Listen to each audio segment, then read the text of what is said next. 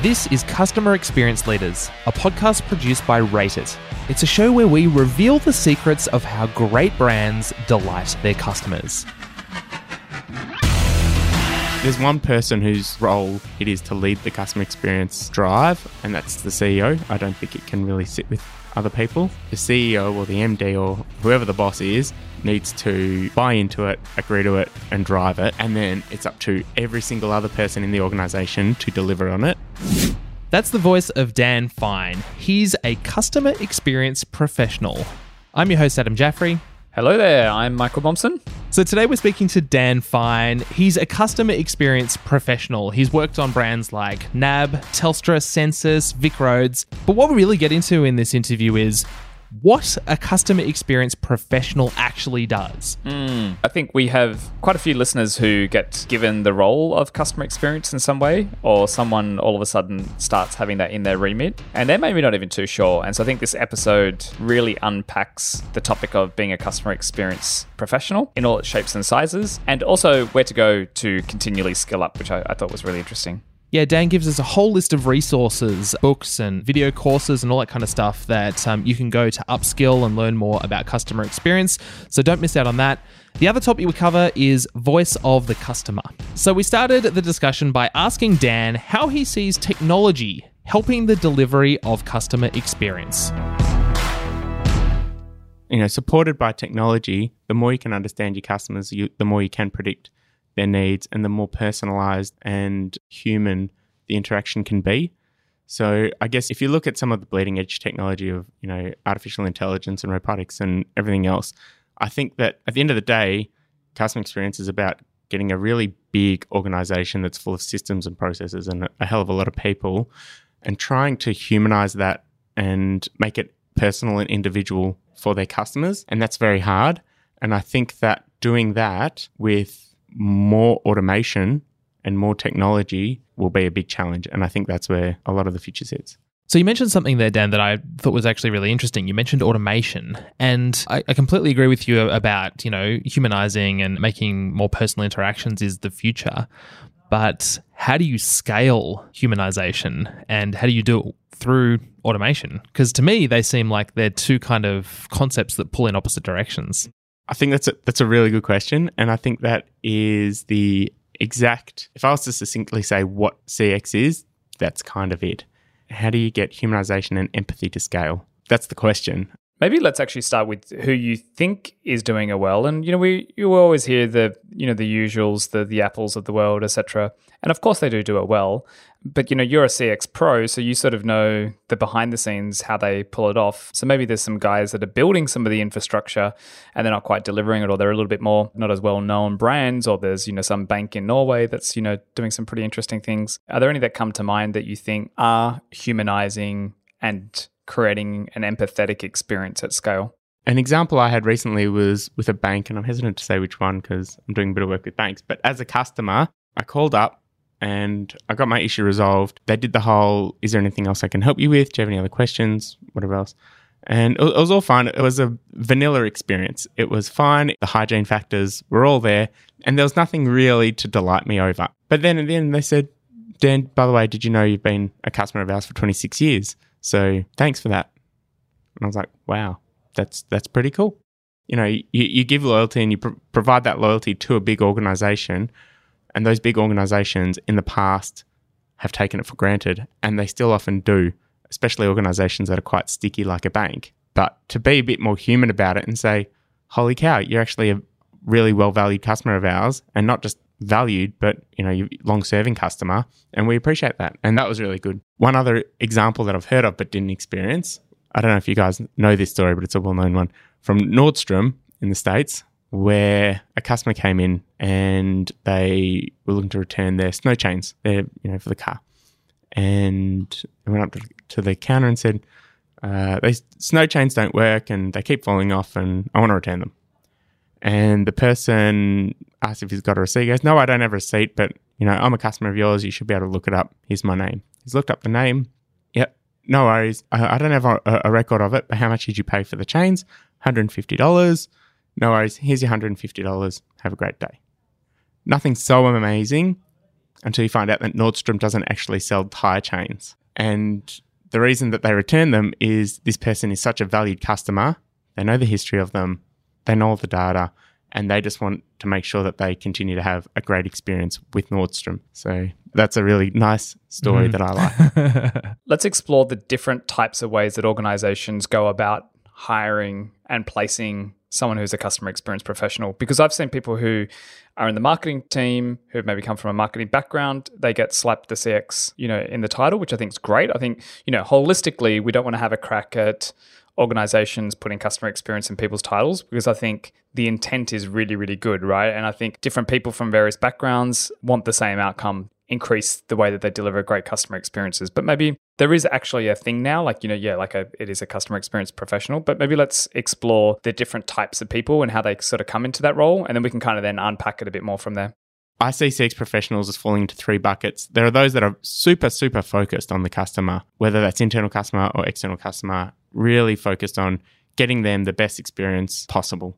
Then on the other hand, there's the CX professionals who are commercial. They've got more of a business background.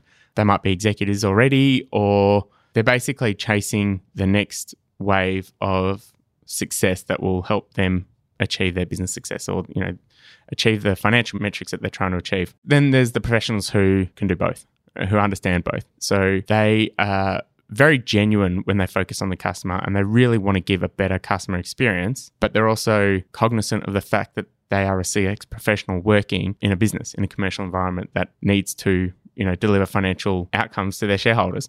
So it's kind of a balance of you can build pretty things and delight customers all you want and feel really good about yourself. But at the end of the day, if that's not going to lead to business success, you and all the team is not going to last that long. That makes sense. And out of interest, where do you see research in this mix? Because sometimes I see folks that have a research background take on the customer experience title. It feels like there's like a couple of buckets, right? It sort of feels like there's research teams that take on customer experience. There's support organizations that take on customer experience because support is viewed as customer experience, but maybe their mandate's not as holistic as it needs to be or should be. Probably the most common trend is marketing organizations and even very senior marketing, start taking on customer experience, which is a good thing. And then you have this sort of business process sort of side or, ex-management consulting type view, or maybe even a financial perspective on it, like you mentioned. How do you see that shake out, and what is a true CX pro in that mix? I really think that anyone can be a true CX pro. But in terms of, specific titles, there are people who focus on customer strategy or contact center or CRM experts and all that sort of stuff.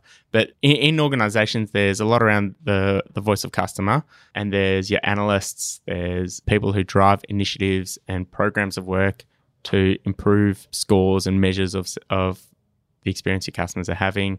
There's people who manage those platforms. There's market researchers and culture change and process change. And that can all just fit within VOC. And then you've got designers of your human-centered designers and service designers who are ultimately designing the customer experience, employee experience. There's XX designers now for whatever industry. So there's people designing the learning experience or whatever. And to me, basically, they're all taking a human-centered design approach to solving problems. And then there's culture change. And there's a lot of people in culture change who are trying to drive that customer centricity, and they're CXs. So I guess to kind of simplify all of that, I think that there's one person whose role it is to lead the customer experience drive or that customer centricity, and that's the CEO. I don't think it can really sit with other people. The CEO. Yeah. Okay. The boss. I wasn't expecting you to say the CEO. I thought you were going to say the CXO or the CCO, the Chief Experience Officer, the Chief Customer Officer. So that's actually a really important point. I don't want to miss that. Like, why? Why the CEO? I think that it's the sort of drive that needs to come from the top. Now, it can start elsewhere, and it usually does, and it often starts with whether it's the CMO or CXO or Chief Customer Officer, whatever. It might start with them or in their team, but ultimately the CEO or the MD or whoever the boss is needs to buy into it, agree to it, and drive it. And then it's up to every single other person in the organization to deliver on it. And it kind of starts from the opposite end, being your frontline staff, whether it's in person or contact centers or at the end of a chatbot, whatever. They're the ones that are delivering it. The guy at the top is leading it. And I think that if that's the machine, the CX professionals are the ones that are trying to lubricate the machine. So execute the vision from the CEO and enable the frontline staff to actually deliver those delightful experiences. Yeah. Yeah. Okay, great. And it's also, a lot of it's just about keeping them honest, keeping the boss honest and keeping the frontline honest about doing what they're saying they're doing.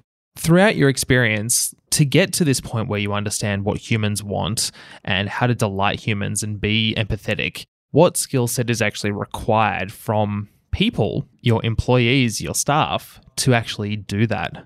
I think they need to be intelligent. A lot of CX roles require someone to have a university degree. But I think more importantly is the character that they are. So someone who's curious and inquisitive is important. You don't want someone who knows everything and thinks they have all the answers. You want someone who knows that they don't know anything and that they are only one customer and they need to go out there and talk to other customers. So that's really important. I think they need to be very empathetic and have a high EQ. I think that's quite important. And I think that having an open mind and being adaptable to change is important, but someone who's also strong in their convictions. You want someone who goes in with an open mind and curiosity. So they might have a hypothesis or assumptions, but they do all the right research, they find all the answers, and they're still going to be left with a level of ambiguity. So this person needs to be able to make a decision, take action, and stand by that decision with 51% confidence, but 100% conviction. Ooh, I like that. That's excellent. But then after that, they need to be able to adapt, take on new information, feedback, and completely pivot their initial thought. Can I ask before we move on, why only 51% confidence? Because it's more than half. Yeah, but why not 100% confidence? Is it because it's impossible to like there is always inherent ambiguity in this because there's emotion involved? Or is it the humility to know that it may not be right? I think it's the humility to know that it may not be right, but it's also, if there's something that you're 100% confident about, there's not necessarily skill in it, and most people, it'd be obvious to most people, right? That's a good point. But if it's something that's actually it's a bit borderline and you've really got to fish for that insight and what that solution might be, that you might only have 51% confidence in. Now, obviously, the more you've got, the better. Can you give us an example of something that you've worked on that, you know, the evidence was unclear and yet you still have to make a decision either way? And then what was the result of that? The biggest barrier to successfully implementing something that is customer-centric is the policies, politics, and the bureaucracy of large organizations that make it very challenging. And that's why I think that these sort of customer experience change and transformation needs to come from the top and also needs to be supported strongly by culture change. So if you have a really good insight and you've got 51% conviction and you've designed a beautiful solution for it, there's probably a big chance it won't get implemented unless you have those other things supporting you. Is there an example of this that you've personally dealt with? There's an example where we did some research with customers and the organization was so old school, basically, and, you know, sales were 100% commission type thing and they're just not customer centric. And this is just them trying to have a little taste of doing something that's customer centric, and let's talk to our customers, learn a little bit more about them, get some insights, put together some solutions and put it forward. Now, what we found was most of the insights were that, you know, 80% conviction, 90% conviction, pretty obvious and not too hard to come up with. But then there's one or two that were a little bit more transformational. They're a little bit bigger, like basically you need to start from scratch, or you need to spend lots of money, do a large digital transformation and update all of your everything. And then you can start looking at trying to be more customer centric, start doing things that are a little bit more human rather than just, you know, computer says no type approach. And we were legitimately worried about proposing the big picture ones because we're like, well, they're not going to buy it. They're not going to agree with it. They're going to think we're off our rocker. So we really just went slowly with some of the obvious ones, and they really agreed to it, and that they agreed to a lot of the small insights, the small initiatives, like, oh yeah, that makes sense, that's great, yeah, we can do that, we can do that, we can do that. And they did start driving a lot of those changes because, and that comes back to this commercial side of it of, yeah, I can see a clear ROI, I can see a clear business case for that, and they were quite obvious ones. What sort of changes out of interest? What were some of those things? One was putting together an NPS program. So start measuring the experience you're giving your customers, but do it in a way that it ties to metrics that it's got governance supporting it, that you've actually got a team that's helping you derive value from those insights and designing, improvement strategies and closing the loop on that feedback. So, I mean, that was one that was a fairly obvious one, but that has strong ties to that culture change as well. So currently there's no university degree that I'm aware of around becoming a customer experience professional. What resources and tools and places do you go to learn around customer experience, whether it's implementing, designing, etc.? Universities are a good one, and I think that there needs to be a bit more about this sort of stuff in universities' courses. The resources I use, first and foremost, I listen to great podcasts like this one. But we didn't pay for that, by the way. I'm prompted. There are some other ones, though. Well, one of them is called Service Design Show and Why Service Design Thinking, and this is HCD.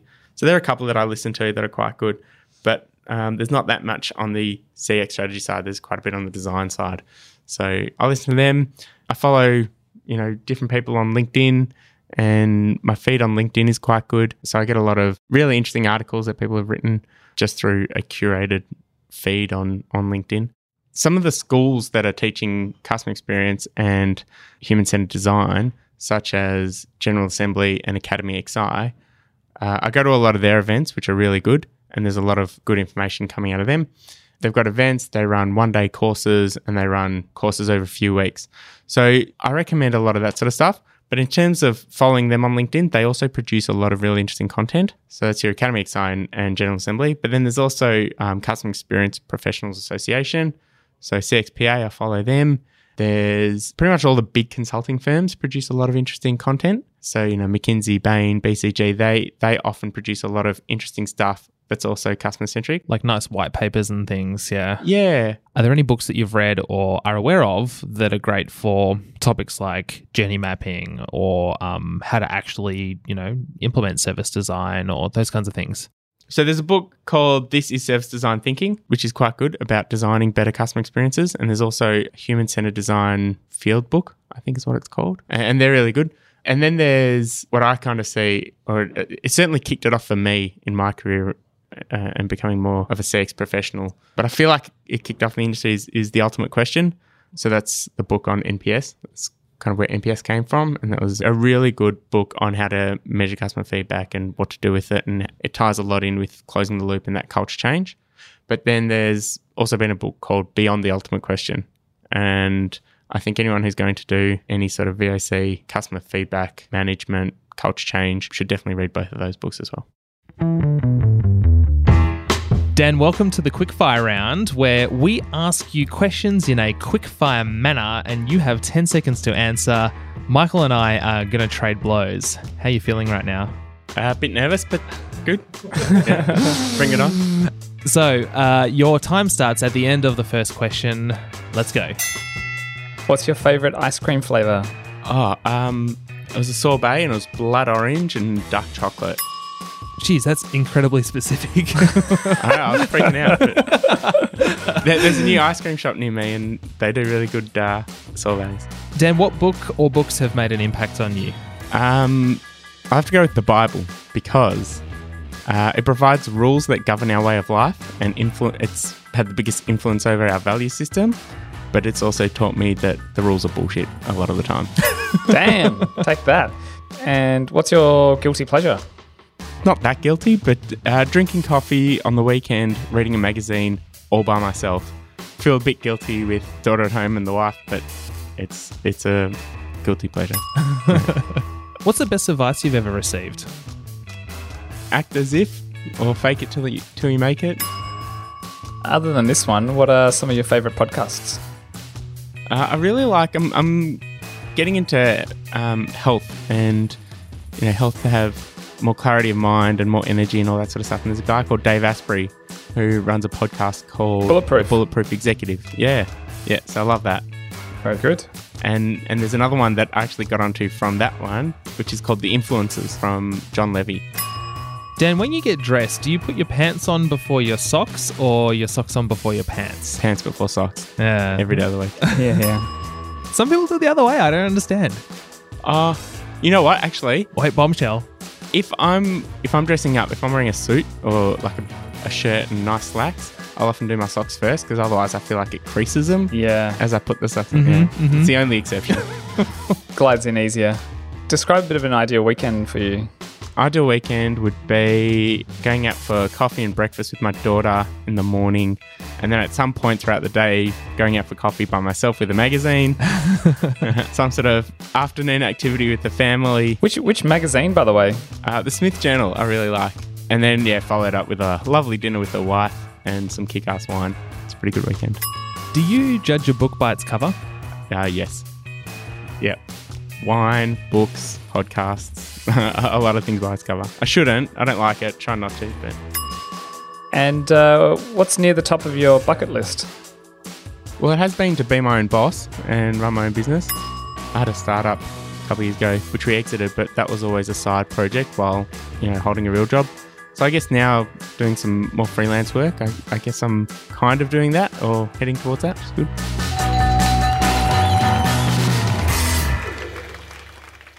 We've mentioned VOC, or the voice of the customer, a couple of times throughout this discussion. What is that? Voice of the customer in its sort of simplest form is, or traditionally it's a survey engine.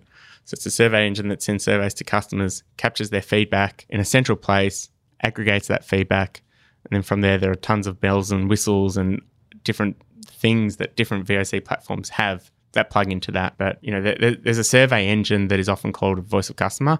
But to me, voice of customer is a big program where it involves processes of following up with customers, closing that loop, driving culture change, having targets that will drive the right behavior. What's it useful for? Voice of customer, where we're getting a better understanding of who the customer is and being more customer-centric, understanding them from a survey perspective and maybe some grabs and quotes from what they're experiencing. But what do we actually do with that? Well, you mentioned that it's important for understanding your customer, but at the end of the day, it's just one data point that feeds into it. So you need to understand your customer from doing a whole lot of other research as well. But voice of customer is a very powerful piece of data that can help you take action on giving your customers a better experience. So at the end of the day, I think if one of your customers has filled out a survey, they have invested time and provided you with some feedback, and that's an asset, and it should be treated like an asset. That's a great line. I haven't heard someone say you should treat that as an asset. I mean, sometimes the survey response will say, you guys are shit. Now, some assets have different values than others.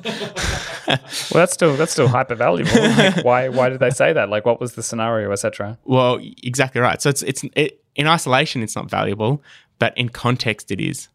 So if you then get that feedback and understand the context that it was provided, at what point in the journey, and what channel, and what touch point, whatever else, and if you know even more data about what the customer has done leading up to that point, then that's really valuable. And you can do things with that, and you can identify pain points for your customers and start driving action and improvement. What's exciting you about customer experience right now? Like, what are you really passionate about when you enter this field as a CX Pro? It's still an emerging field. It's sort of the early days of this industry. What's really exciting you? I'm excited by some of the technology that is coming to support the change that organizations are trying to drive or achieve. So, on that point of getting customers' feedback across their journey and understanding those pain points in retrospect and understanding what points in the journey are broken and what do we need to fix. Once you get enough data of that, you can identify the journey that someone is going on and what they're going to go on and be able to preempt a bad experience and avoid it. So not just measuring a bad experience and then reducing the number of times that experience is had by future customers, but actually being able to stop customers having that experience proactively. What are some things that you've seen, whether it be technology or even if it's conceptual things right now that are in that space? Conceptually, it's kind of like, journey mapping software, essentially, that is like Google or Waze, where if you go off course, it redirects you. And if you're about to hit a whole bunch of traffic, it helps you avoid it. So that's, to me, the future of what CX could be. And that's pretty exciting. And that could be an engine that is powered off voice of customer data. So just to quickly unpack some of the voice of customer stuff very quickly, a little bit more, the voice of the customer is that customer feedback, and it's your customer's sentiment about you. So it could be solicited through things like a survey. It could be unsolicited through things like social media and complaints emails. It could be structured like metrics and numbers, or good and bad, and you know what to do with that. or it could be unstructured being free text. They're the different elements of it, I guess. And it's the power of using that to then drive these journey maps that automatically direct you and can be quite powerful. Voice of customer data is super useful and valuable. What's another example of a great initiative that you can build out of understanding the customer better? I don't know about initiative, but there's some really good stories where people have taken that data and done something about it really quickly and delivered a better customer experience immediately. And there was a really good example that I actually heard from Michael at an event recently. Michael, do you want to tell that story? Oh, actually, the interviewee becomes the interviewer.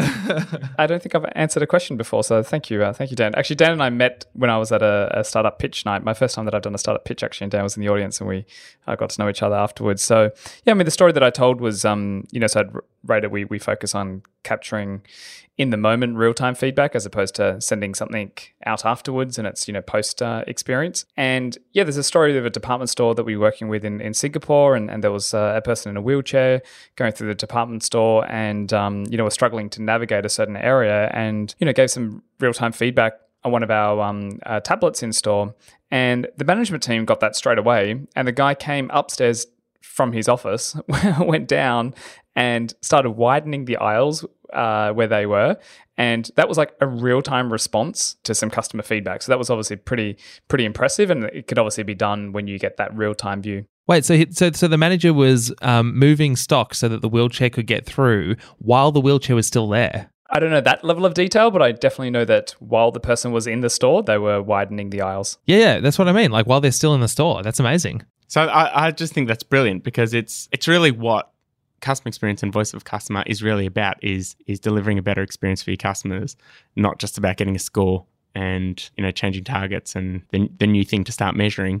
I think often with customer experience, people lose focus of the desired outcome and focus on the process and the method. And I think that that's a beautiful example about a company that is focused on the outcome, obviously. It might be worth just naming them because they're a great organization, Metro department store, and they're actually very traditional heritage brand in Singapore. They've been around for a very long time, sort of almost 100 odd years, and they're going on this modernizing journey where their head of customer experience is actually, his title is called Head of Guest Services, and you wouldn't think that they view retail as guest services, but that's how they think about it, right? Like these customers coming into my retail store are my guests and we're delivering them a total guest experience. The concept of there's three versions of me.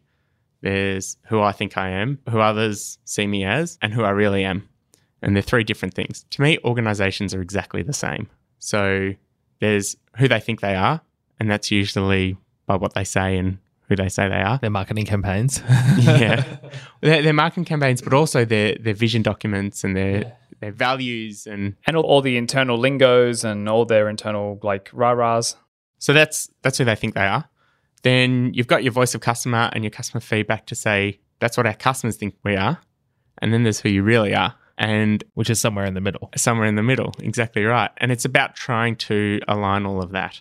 And quite often, those three personas or those three versions could be very different and very far apart. They often are. There's some research from Bain & Co., which I can link in the show notes, and I'll get the stats wrong, but something like how good organizations think they are at customer service, they'll sort of, peg themselves at 90%. And then when they then ask their customers the same question, they're at 10%. Like the gap is massive. They call it, Bain & Co. call it the delivery gap. And they actually looked at this. And it's the same sort of thing. Like if you ask university students, where would you benchmark yourself on the average score of intelligence or driving abilities?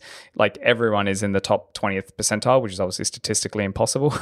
So it's the exact same thing, right? All these organizations think that they're actually delivering a pretty good job and their internal rah-rah says that, but actually the service delivery that customers are seeing and experiencing, there is that gap. Yeah. And coming back to your question before of what is a CX professional, I think it's their job is to reduce that gap.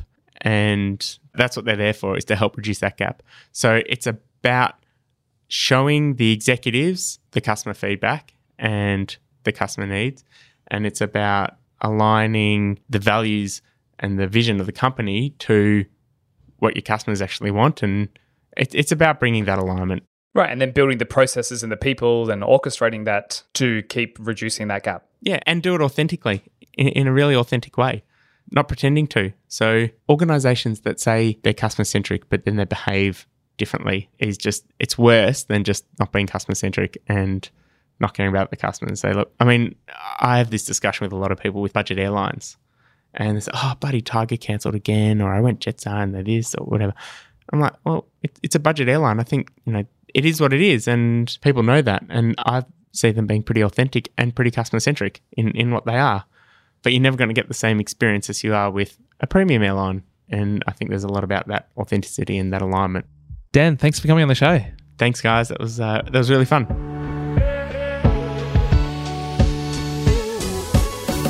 Wow, great interview with Dan Fine. He's a CX pro and now a podcast pro.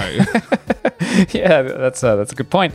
Just really quick, funny side story. We met Dan at an event where he was finishing his day, going in a corporate lift going down, and my team got into the lift wearing a Radit t-shirt. And he was like, oh, you guys look really startup-y. Like, where are you off to? And they're like, oh, we're going to this event. Actually, our boss is doing a pitch. And he's like, oh, I might come along. And then he rode along up in the lift, sat in the audience. And then he was like, oh, shit, like, this is all about, like, customer experience. This is my jam. And he came up afterwards and started chatting. And we, it was a meeting of the minds in terms of, we thought about a lot of things the same way. And we kept in touch. And then he started listening to the podcast. And so here's a guy that we just met randomly in a lift. Came along to an event. And then now he's on the show. And he was an absolute superstar. I didn't know that story until now, so thanks for sharing. Let's jump into our debrief section. This is where we sum up the key takeaways from the episodes. I might kick us off today. The first thing that I really loved, and this is something that has come up a couple of times through our 20-ish episodes that we've completed, customer experience needs to be driven by senior leadership. Right. And there was a moment there where we were kind of riffing with Dan about, who it is, and he made a really big point that it has to be the CEO who leads it. But then he followed it up and said, but everybody else who delivers it. And so it's interesting, there's this kind of tension and pulling in either direction, like customer experience transformation and customer-centric transformation needs to be paired with culture change as well. Right. And so it has to be driven by the top of an organization. And so that really comes down to the CEO. Yeah, one of the takeaways for me was the way that he talked about delivering an idea of an initiative internally. And it was share that with 51% confidence, but 100% conviction. Yeah. And what I really like about that is that it shows the right mindset, right? Which is like, I really want to get behind this thing 100%, but I'm open to it failing. Like, I'm open to this not being the right way, and I'm open to being led by the data, etc. The third takeaway was around this topic of the voice of the customer. And Dan said something that I think we're both a bit surprised by. He said, survey data should be treated like an asset. Right. And like at first you go, well, the conventional wisdom is that surveys kind of suck generally. And I know that's something, Michael, that you're trying to change. But when we think about surveys, it's usually a whole bunch of information of people complaining. But when you really kind of unpack that and challenge that assumption and you think about it, someone's taken time to give an organization feedback that they hope will fix a problem that they've had. And, a lot of customers, when they deal with an organization and have a problem, may just never do anything. And most people will probably just move on and never come back. So if somebody's taken the time to tell you what's wrong, you really need to treat that like it's gold. Yeah, the last thing that I had for me was coming from a customer experience professional was actually how do you define that role? Like, is their role there to design all the journey maps and the blueprints and the strategy? Is their role really around firefighting all the issues that come up? Is their role to come up with great initiatives to make customer experience better? Like, I was even a bit uncertain about how to think about what is a great CX pro when you start building out a team and the muscle internally for a CX pro. And I really liked his definition, which is to understand the delivery gap. And there always is a delivery gap of what you think that you're delivering versus what the customer is experiencing. So understanding that delivery gap and obviously communicating that well, but then building programs, processes, and the right people changes to constantly close that gap, and doing that with authenticity around truly wanting to make the customer experience better. So I thought that was a really, really, really nice definition. So let's sum up the 4 takeaways. The first one that I had was that any CX initiative or transformation really needs to be driven by the CEO. I think the best way to table initiatives is with 51% confidence, but 100% conviction. The third takeaway was around the voice of the customer, and that's to really treat survey data like an asset. And finally, anyone who is a CX professional or has customer experience in their remit, really the best way to think about that role is to close the delivery gap. Well, great show, and thank you for listening. I guess like one final parting thought, Dan mentioned a bunch of really great resources during the show. If you were trying to scramble with a pen and paper during the episode to try and note all of those down, don't worry, we've got you covered. We've got a list of all of those in the show notes for the episode. Plus, Dan actually sent through a few additional resources as well. So we've got a summary of all of that on the website, customerexperienceleaders.com. Awesome, and it is a really good list, so it's worth checking out if you are interested in becoming a CX Pro or are a CX Pro. So thanks very much for listening. See ya. Thanks for listening. Customer Experience Leaders is produced by Rate It. Rate It has a range of really great ways for you to gather on-the-spot customer feedback so that you can learn more about what your customers think and feel about their experiences and help you deliver more delightful ones. To find out more, head to rateitapp.com. That's rateitapp.com. This show is produced in partnership with Wavelength Creative. This episode was produced by me and Christopher Lawson, who also edited and mixed the episode. Our theme music is by Icolics, Peter Cooley, and The Shrugs. And finally, before we finish up, just a quick reminder to head to the website customerexperienceleaders.com, where you can find the full list of Dan Fine's resources, tips, and courses to help you become a customer experience professional. Thanks so much for listening. I'm Adam Jaffrey. We'll speak to you next time.